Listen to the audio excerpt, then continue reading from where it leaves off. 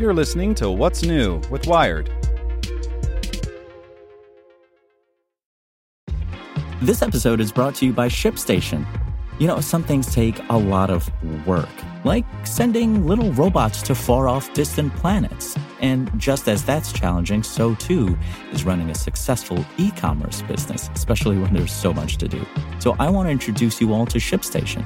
Now, I love using ShipStation because of its easy-to-use dashboard, which makes managing orders and printing labels a breeze and super smooth. Oh, and the customer service is just out of this world. It's exactly what you need to help grow your business. Sign up for your free 60-day trial at shipstation.com/technews. That's shipstation.com/technews. This podcast is supported by Tools and Weapons, the podcast hosted by Microsoft Vice Chair and President Brad Smith. Each episode features insight you won't find anywhere else from the center of the conversation surrounding emerging technologies like AI. Right now on the podcast, you can hear a special episode where Brad Smith lays out Microsoft's vision for a vibrant marketplace driving the new AI economy. To hear more, follow or subscribe to Tools and Weapons with Brad Smith wherever you get your podcasts. You're listening to What's New with Wired. It's Thursday, March 17th. Today we're talking about how Russia's invasion is making it harder to deliver babies and provide birth control, abortion services, and other essential care. Before we get into today's top story, remember to check out our other Wired podcasts. Today in Wired Business, the Biden administration is looking into a government-issued digital currency. We dive into the profound implications. Checking in on Wired Science, satellite images show that the Amazon rainforest may be nearing a point of no return. And on Wired Security, one of China's most prolific groups of hackers have gotten into a livestock app to breach U.S. state networks. Listen to these stories and more at wired.com/podcasts. The war in Ukraine is becoming a crisis of reproductive health. Over the next 3 months, more than 80,000 Ukrainian people are expected to give birth, according to the United Nations Populations Fund, or UNFPA. That's about 1,000 deliveries per week. The World Health Organization, the WHO, estimates that 15% of pregnancies, in a war zone or not, will require skilled medical care for a potentially life-threatening complication. Women have already given birth in underground shelters and in subway stations. UNFPA posted a woman's first-hand account of delivering a baby in Kyiv on the first day of the conflict. "I was lucky," she wrote. "It did not happen in a basement."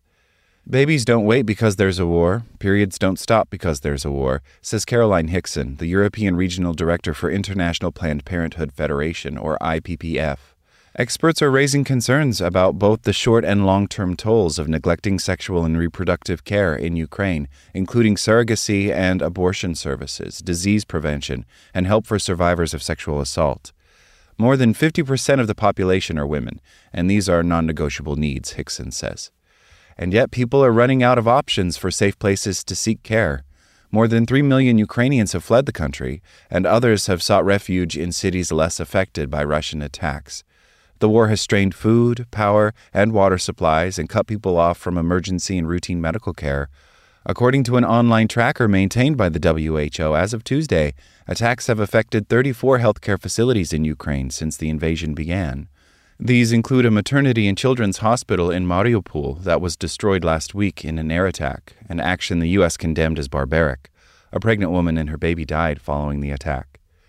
Sexual and reproductive health services should be at the core of our assistance to both women refugees crossing the borders and also women staying behind. Isabel Jordi Aguirre, Technical Officer of Gender and Health for the WHO, told Wired during a press briefing last week. Ukraine's rate of maternal mortality, or when a mother dies from a pregnancy-related cause, has historically been high, due in part to insufficient access to family planning services. Aguirre notes that conflict and displacement threaten to increase that mortality rate.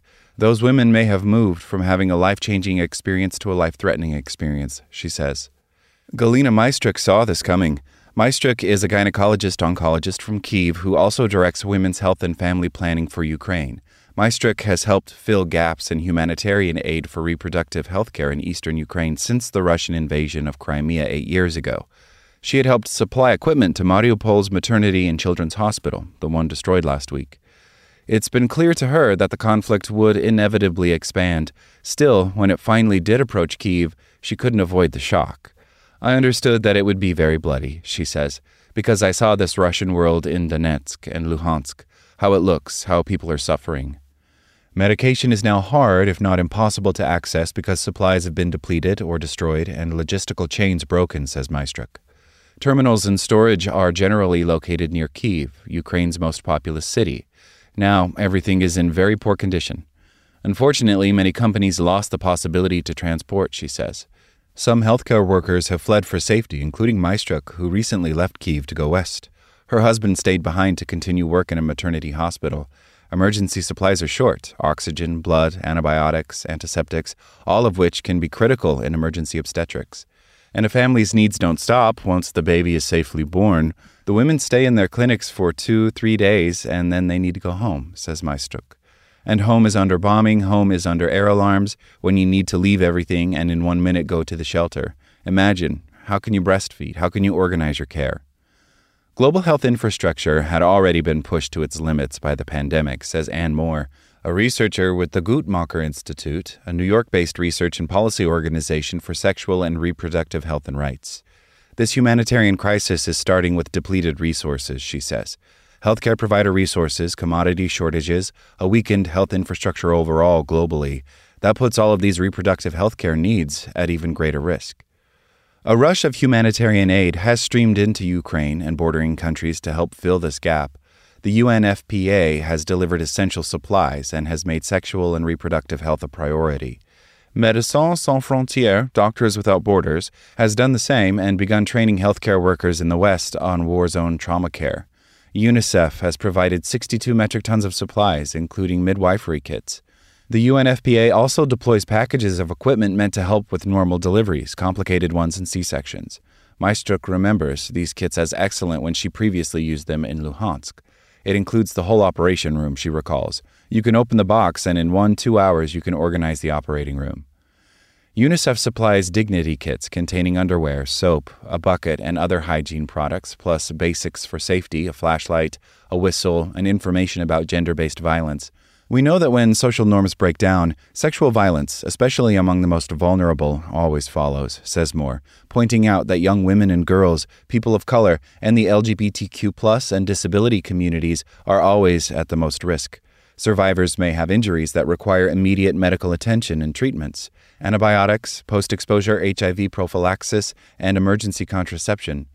People will still need access to routine medications too, like hormonal birth control. If people can't access contraception, they may be confronted with unintended pregnancies, at a point which is just perhaps the very worst time in one's life to have to manage that, says Hickson. If you're a person with HIV and you're taking antiretroviral therapy and it suddenly stops, that's going to be massively detrimental. There are transgender people who are taking hormone therapy. That's massively detrimental if they no longer have access. The Interagency Working Group on Reproductive Health and Crises, the IAWG, identifies these on its list of priority services for humanitarian aid, which includes safe abortion and post-abortion care. All of these may be in demand among Ukrainians. Some people may have been separated from their partner, as Ukraine banned men ages 18 to 60 from leaving. Pregnancies that were previously desired may no longer feel sustainable. Still, these medical needs are among the last to receive attention during crises, says Sarah Casey, a public health and humanitarian aid expert at Columbia University. There are no excuses for this. None of these services are highly complicated to provide, she says, including providing abortion via pills, typically a combination of misoprostol and mifepristone. But such services can also be politically fraught. Ukraine has liberal abortion policies. Some of its neighbors, countries in which people are fleeing, do not. Poland has a near-total ban on abortion. It is only permissible there in the case of rape, incest, or threat to a mother's health. Poles have been known to travel to Ukraine for abortions, and that ban will apply equally to a Ukrainian refugee woman as it would to a Polish woman, says Hickson. That is a huge challenge. Post-abortion care, to prevent problems like sepsis, is less controversial, says Casey. Essentially, no country is going to say the person should die, even if they think abortion itself is wrong. Ukraine has one of the largest networks of surrogacy in the world. An estimated 2,000 children are born to surrogate mothers there every year. Agencies have raced to ensure the safety of these women. Susan Kirsch-Kibler, founder of Delivering Dreams Surrogacy Agency, says her agency took seriously the early reports that Russia might invade and managed to relocate all but one surrogate mother to the western city of Lviv weeks before the war began. She says personnel risked their lives to rescue biological material from Kyiv, such as eggs, sperm, and embryos. These are people that are older and sometimes have gone through tons and tons of IVF, so the embryos we have are extremely precious, she says. But despite the peril, there is some room for hope. Aid has gotten better and smarter, Casey notes, thanks in part to advocacy groups that have fought for years to make policymakers and NGOs focus on reproductive health. In the 1990s, during the crisis in Bosnia, she says, services for sexual assault were so bad that humanitarian organizations would set up places with signs that said, like, rape center, and then wonder why nobody came to them. But the response was much better in 2016 in the Rohingya refugee camps in Bangladesh, she says, noting that aid organizations rallied resources to provide access to safe abortion. I would say that's probably the first major humanitarian emergency where I felt like safe abortion care really was available in the camps fairly quickly after arrival, she says.